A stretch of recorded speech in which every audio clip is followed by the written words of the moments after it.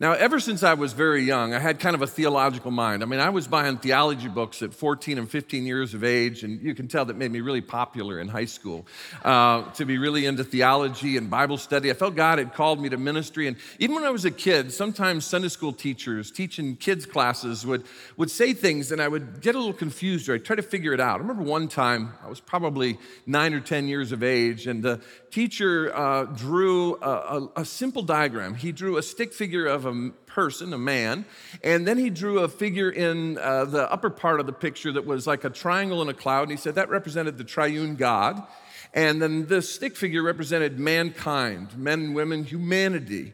And he said when God created Adam and Eve, God and man had this relationship. There was a flow, and even we read in Genesis that God came and walked with Adam and Eve in the cool of the evening. So there was this openness, a complete relationship with God, a whole relationship.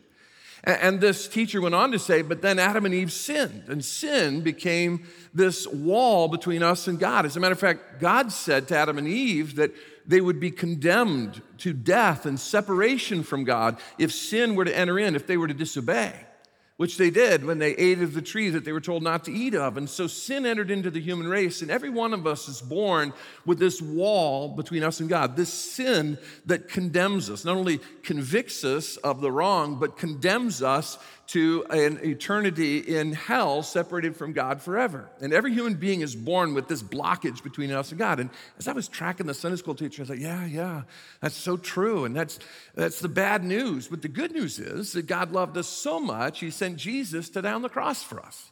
That Jesus died on the cross, was buried, and was raised from the dead, so that in the work of Jesus, and the scriptures say that there is one mediator between us and God, and that is Jesus.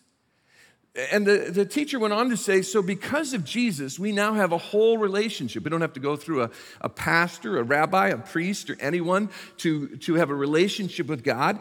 Because of Jesus, when we put our faith in the one who died, was buried, and was raised for us, we have a whole relationship with God. And we walk with him knowing that God's goodness, his grace toward us, the goodness we don't deserve, has given us this restored relationship with God and has washed our sins away. And he said, the sins have been removed, the scriptures say, as far as the east is from the west. They're buried in the deepest sea. The teacher emphasized that in Jesus, we put our faith in him, we are forgiven of our sins of our past, our present, and our future. We are completely, by God's goodness and grace, saved and made whole with God now and forever. And I thought, that's so comforting. And at 9, I'm thinking, yeah, this is so good, the goodness of God. And then over the next few weeks, he talked about our relationship with God, and he talked about how we read God's word to hear from him. We talk to God in prayer. We have other believers that speak into our life. And so over the next several weeks, he talked about walking the Christian life and living the Christian life as a follower of Jesus. And then he came to a week where he wanted to talk about sin. And he said, so when we sin as a follower of Jesus, when we're in Christ, we sin, then all of a sudden, this wall comes between us and God. Now, do you see how my little theological mind is going to struggle here? All of a sudden, I'm back where I was before. And then he said, and when we lie, and we cheat, and he added, we have pride in our hearts, then this blockage. And now in my little mind, as a 9 or 10-year-old, I'm saying, wait a minute, this is worse off now. As a follower of Jesus, I'm worse off now because now I've got stacks of things that are condemning me. There are stacks of things that are between me and God. I'm worse off than I was when I just had the one block, the one wall between me and God. And I wrestled with that. And then he talked about how, if we confess our sin, then there's like a lever. And when you confess this one, that one disappears. You confess this one, that one disappears. And I still was struggling because how does this sin get back in that place that he told me my sins had been removed, past, present, and future, as far as the east is from the west? Now, over the years as a pastor, people brought this up. They haven't drawn the stick figure, and they haven't quite put it that way. But that crisis I had theologically then, I've heard a lot of people express to me. When I was a youth pastor, teenagers would ask me this question. We'd be sitting around talking about just life in general, and as they were entering into life, and adults asked these same kind of questions like, what happens if I die with unconfessed sin? Sin that I haven't confessed and brought before the Lord, or it's asked a different way. What happens if I step into eternity and there are sins in my life that I've not asked God to forgive me of? What happens if all that blockage, and I haven't taken care of each of those things, and maybe I didn't recognize something as a sin, or I was unwilling to confess it to God? Where do I go as a follower of Jesus if I die with sin between me and God? It's kind of how it's been expressed. So there is an issue for us as followers of Jesus. God's grace doesn't make us perfect in how we live. We still struggle with the old self and the new self that's in Christ. The spirit and the flesh are at war. The Apostle Paul even described that in Romans chapter 7. He describes his own war. This is the Apostle Paul himself wrestling with sin and doing what is right and doing what is wrong. And I want to read for you from the New Living Translation, Romans chapter 7, verses 14 to 25, and see if you don't identify with the Apostle Paul in your own struggle with pride and greed and lust and sin itself. Paul says, I don't really understand myself, for I want to do what is right, but I don't do it. Instead, I do what I hate. And I know that nothing good lives in me, that is, in my sinful nature. I want to do what is right, but I can't. I want to do what is good, but I don't. I don't want to do what is wrong, but I do it anyway. I have discovered this principle of life, that when I want to do what is right, I inevitably do what is wrong. I love God's law with all my heart. I love what is right for me. But there is another power within me that is at war with my mind. This power makes me a slave to the sin that is still within me. Oh, what a miserable person I am. Who will free me from this life that is dominated by sin and death? Thank God, the answer is Jesus Christ our Lord. So you see how it is. In my mind, I really want to obey God's law, but because of my sinful nature, I am a slave to sin. Does anybody feel that way? You're just at battle, you're at war in your own self. You want to do what's right, but you end up doing what is wrong. You don't want to do what's wrong, and you still end up doing it anyway, and there's this conflict, this waging of war. Well, then how do we deal with sin in our lives? And how does our sin daily affect God's grace and our relationship with God as someone who is in Christ? Today we begin a 6-week series of an in-depth study of one chapter of God's Word, Romans chapter 8. So the Apostle Paul wrestles with sin in his life, and how does God's grace come into play when he is someone who continues to sin at times, though he doesn't want to. And he loves to do what is right. So in Romans chapter 8, God gives us this wonderful picture of his grace through the writing of the Apostle Paul. We're going to see in Romans 8 how we live in the grip of God's grace. We're going to look at 6 promises in Romans 8 over the next 6 weeks, 6 grace-based promises to living in the grip of God's grace. Now again, God's grace is what? His goodness to us that we don't deserve. We didn't do anything to earn it. It's unmerited favor from God. It's God's goodness to us that we don't deserve.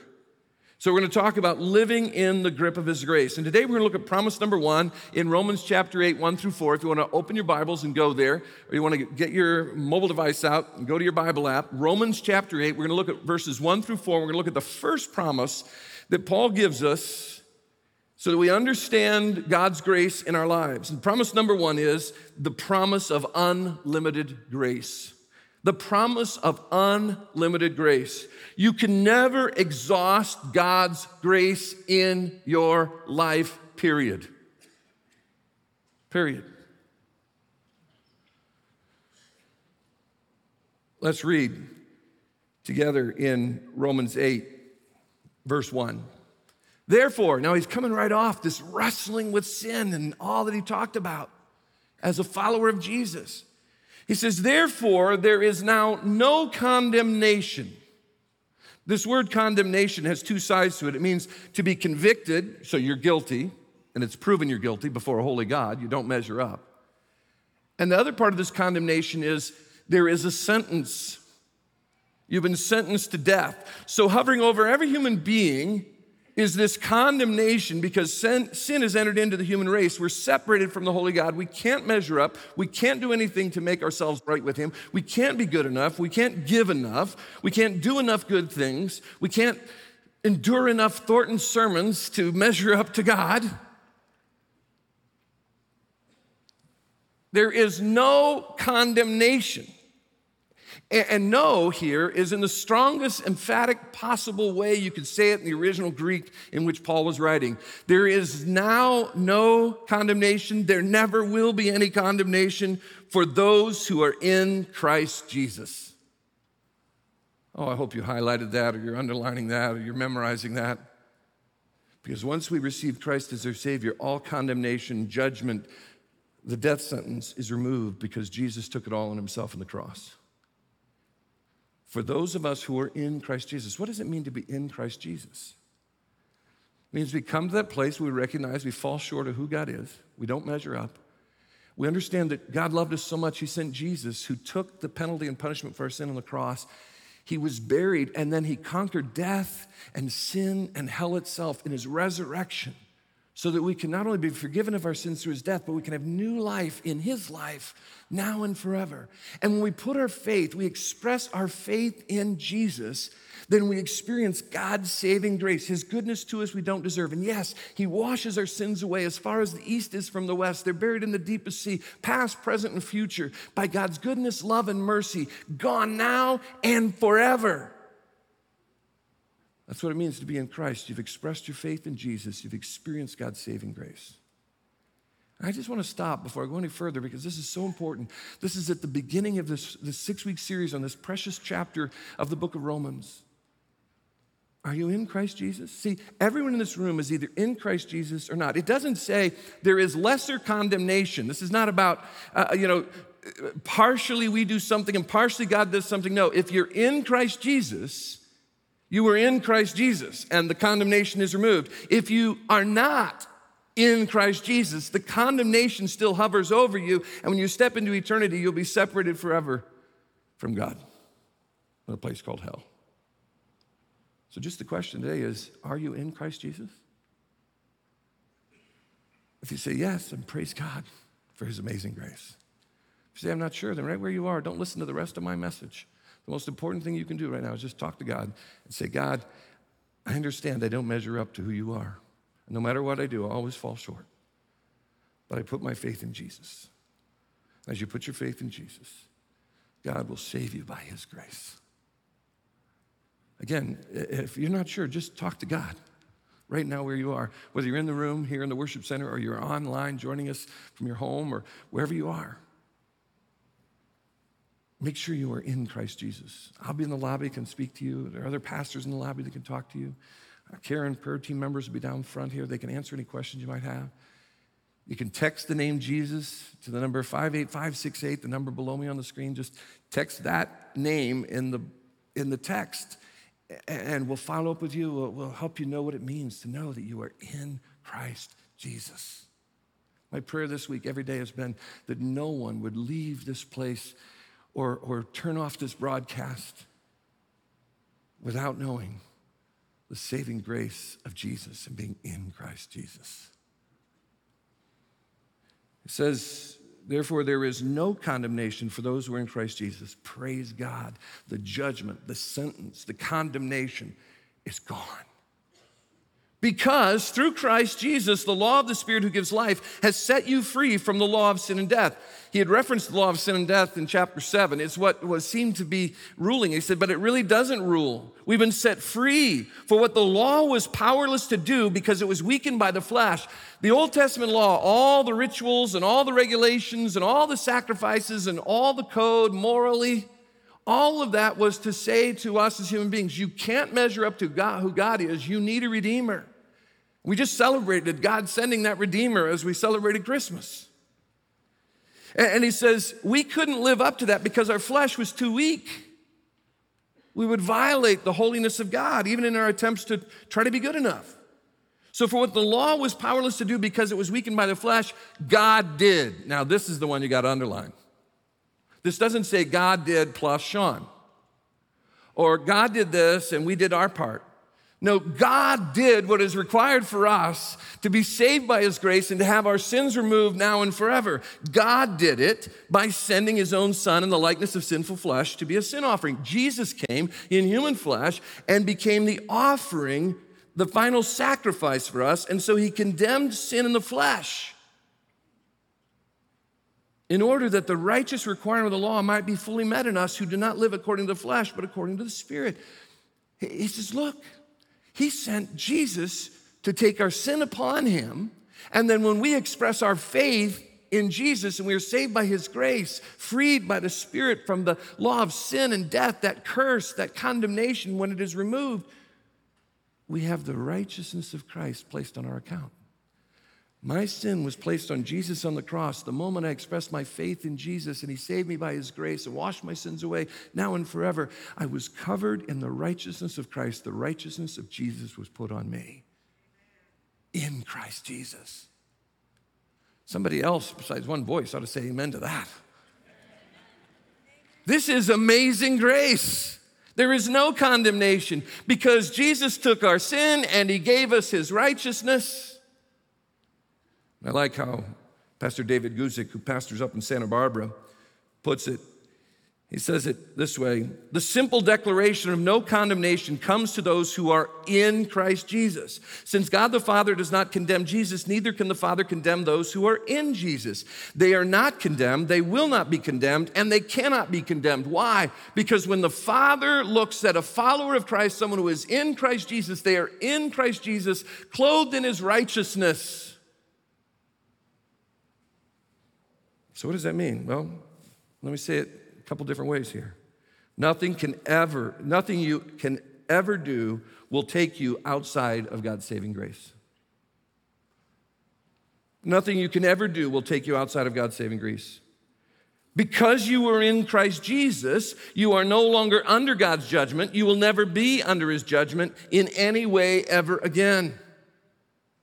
Max Lucado always puts things so simply and so sweetly. He says it this way: the big news of the Bible is not that you love God, but that God loves you.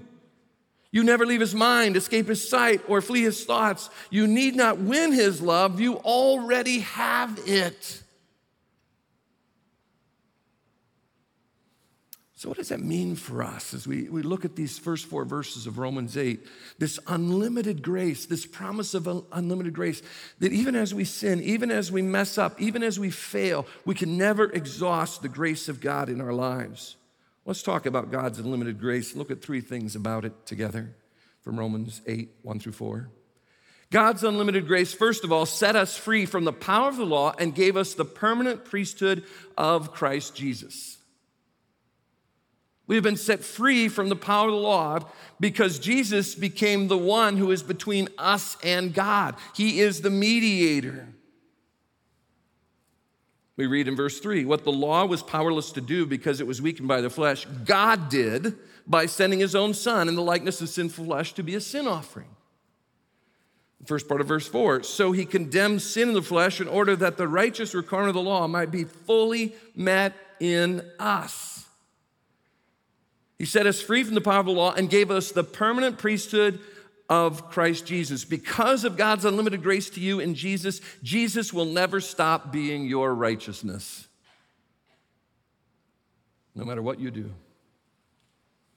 he will never stop being your righteousness. As a matter of fact, John, the Apostle John, in his first letter to the church in 1 John chapter 2, he says that Jesus is our advocate. That he is there before the Father, and when Sean messes up, when I sin, when I fail, Jesus is there to say, here are the nail prints in my hand. He's not only covered by my blood, he's covered in my righteousness. He is our advocate. We have this priesthood. We are covered in his righteousness. And because of God's unlimited grace to you in Jesus, if you are in Christ, Jesus will never stop being your righteousness.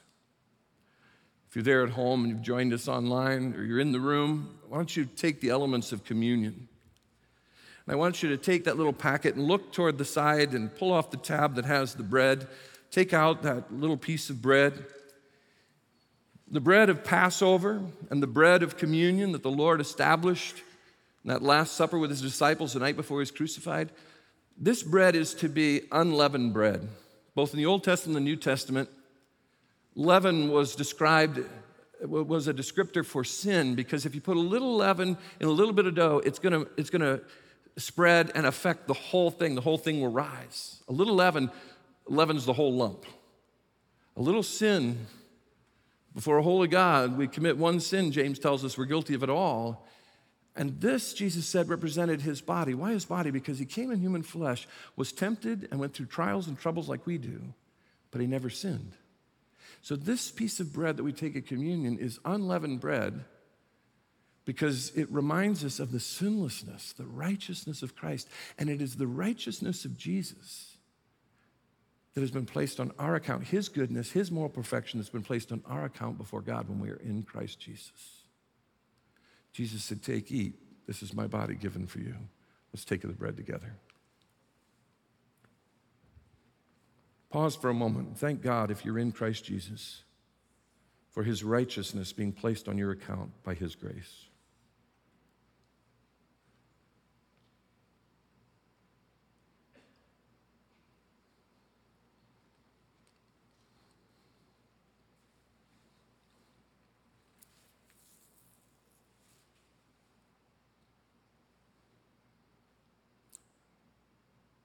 Thank you, Father, for the righteousness you've given all of us who are in Christ Jesus. It's completely by your grace that you've removed that condemnation and covered us in the goodness of Jesus. Thank you. In Jesus' name we pray. Amen. He has set us free from the power of the law and given us the permanent priesthood of Christ Jesus. Jesus will never stop being our righteousness. Secondly, God's unlimited grace set us free from the power of death and gave us the permanent promise of eternal life. Jesus told Adam and Eve, if you disobey me, surely you will die. Not just physical death, but eternal death, separation from God. We read in Romans 8:2, through Christ Jesus, the law of the Spirit who gives life has set you free from the law of sin and death. In Christ, that condemnation, not just the guilt, but the sentencing, the punishment we deserve, the isolation from God for all eternity in hell is removed in Christ Jesus. Because of God's unlimited grace to you in Jesus, nothing can ever take away the new life you have been given in Christ. In Ephesians 2, he says, we were once dead in our trespasses and sins, but we've been made alive in Christ Jesus. And you are never going to return to death again or the curse of death. You would never face hell and eternal separation from God again if you are in Christ Jesus. And some of you are going, how can that be? It's called grace, God's goodness we don't deserve. But it cost a price. The life of Jesus himself. If you take the other side of the little container there, the elements you have at home with you, you have the cup of juice that reminds us of the blood of Christ. Jesus said that in his shed blood for us is the forgiveness of sins. He became that final sacrifice so that our sins could be washed away. They could be removed, past, present, and future, when we express our faith in him and are saved by his grace. Jesus says this is the basis of our forgiveness. This is the basis of our new life in his death. He said, take, drink, this is my blood, which is given for the forgiveness of sins. Let's partake together.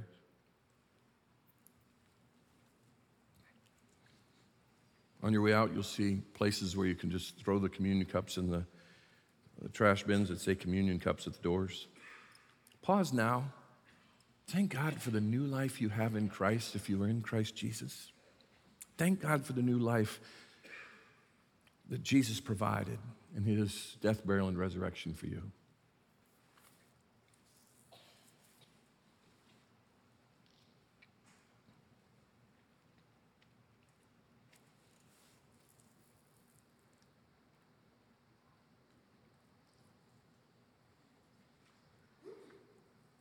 Thank you, Father, for the forgiveness of sins. Thank you that that wall, that condemnation, that blockage between us and you was removed by your grace as we expressed our faith in Jesus.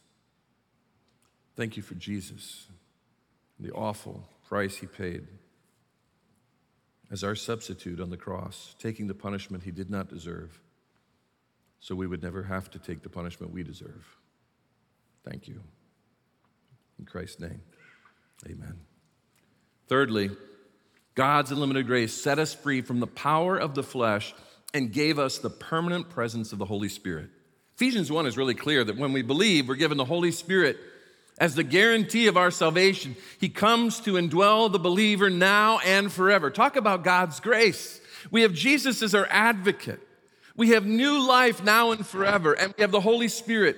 Your advocate can never be taken away from you. That new life you have in Christ, the forgiveness you've experienced can never be taken away from you. The Holy Spirit can never be taken away from you. Why and how? Because God did it by His grace.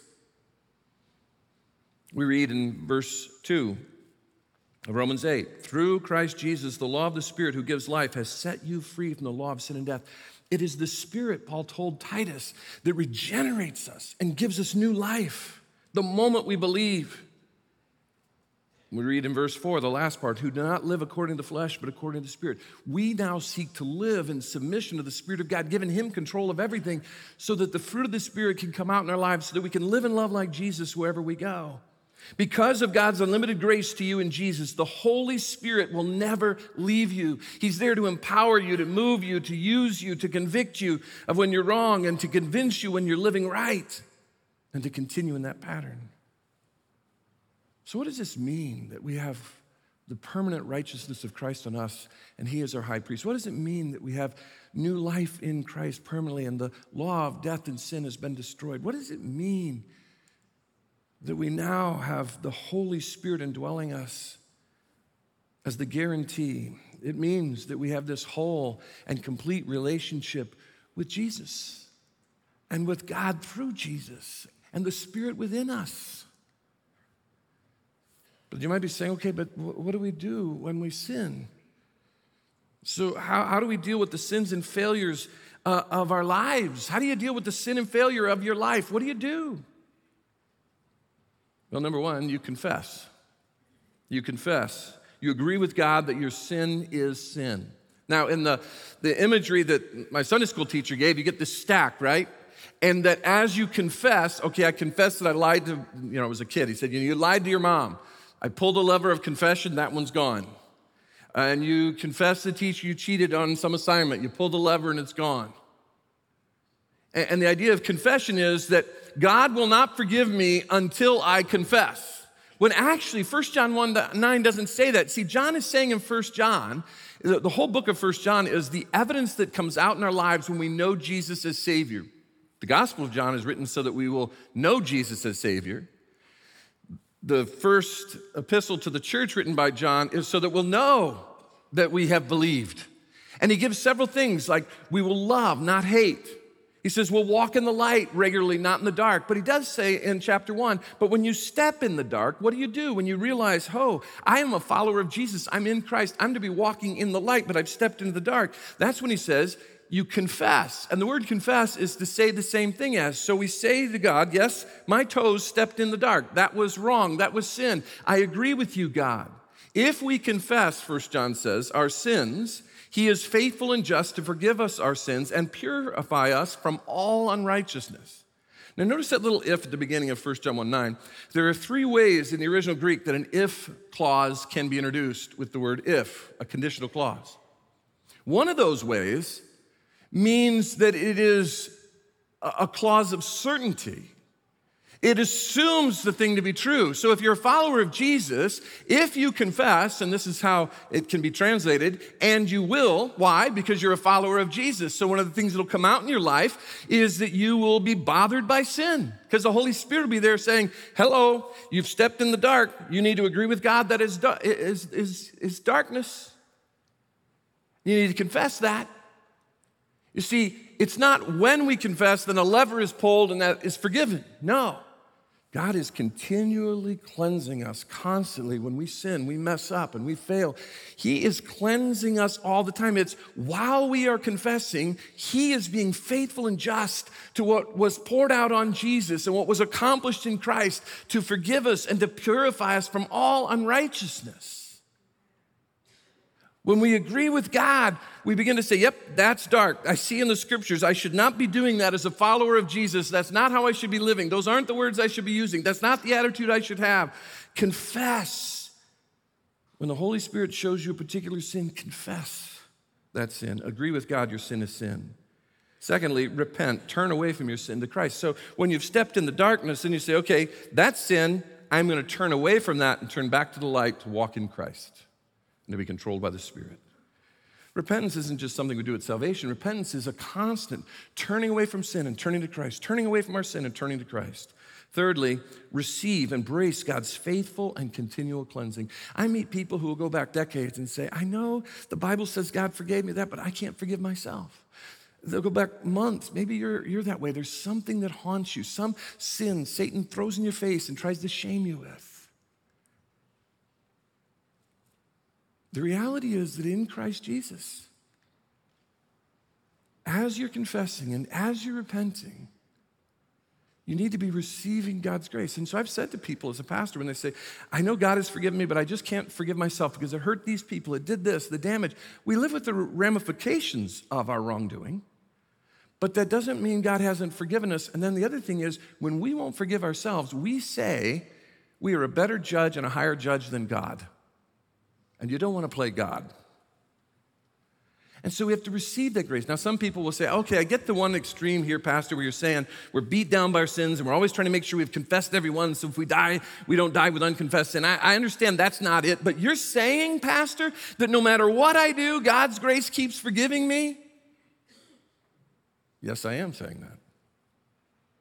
See, the issue isn't in my relationship. It's not, the problem isn't in my relationship between God and me. The problem is my relationship within my heart. Because when I step in the dark and I'm a child of God, I'm not going to have peace or joy or satisfaction in life. I only find peace and joy and satisfaction when I'm walking in light. That's why I confess it, I repent of it, I embrace God's cleansing and forgiveness, and I move into the light. And people will say, but this is just a license then. If you're a follower of Jesus, you can just sleep with whoever you want to sleep with, say whatever you want to say, have whatever attitude. It doesn't matter because you're forgiven anyway. Number one, Paul says and John say that if you have that attitude, then you better examine yourself whether you're in the faith. Because you can't look at God's grace and say, it's a license to sin. As a matter of fact, we read in Romans 5:20, God's law was given so that all people could see how sinful they were. But as people sin more and more, God's wonderful grace became more abundant. So do we say, I'm going to sin a lot so I can show God's grace to the world? No. Paul says in Romans 6:1, well then, should we keep on sinning so that God can show us more and more of his grace, his wonderful grace? And he says with the strongest words possible, of course not. Since we've died to sin, how can we continue to live in it?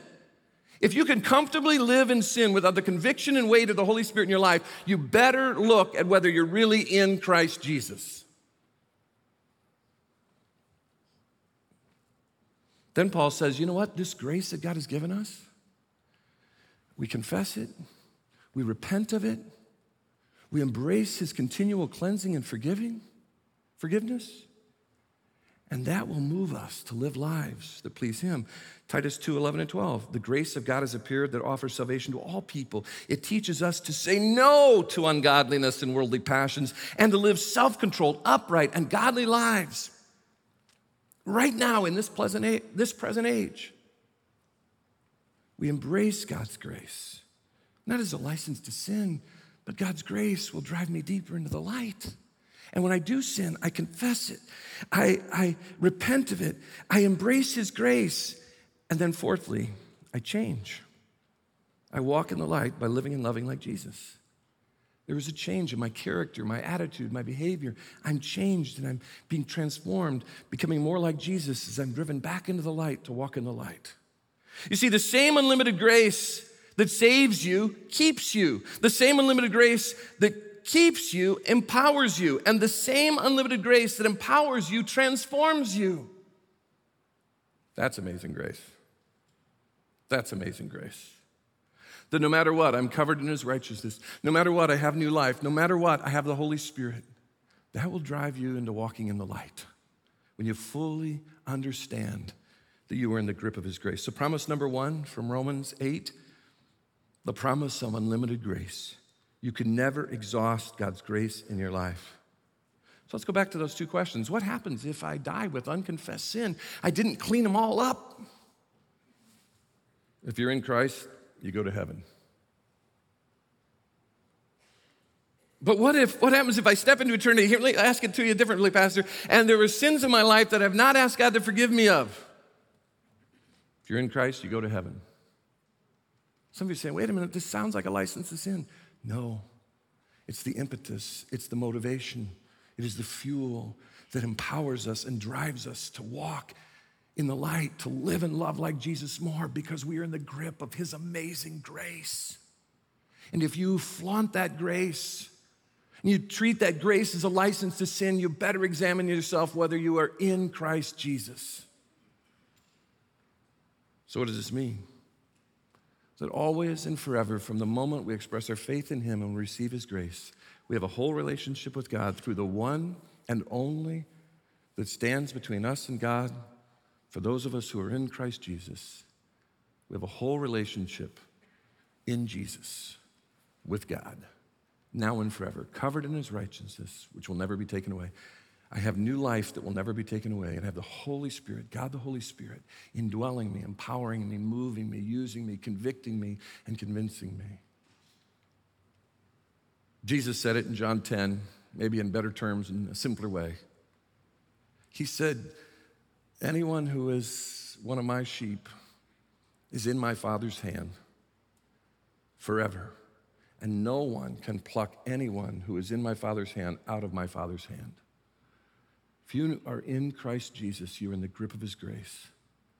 And that should not drive you toward sin. It should drive you toward righteous living and loving like Jesus.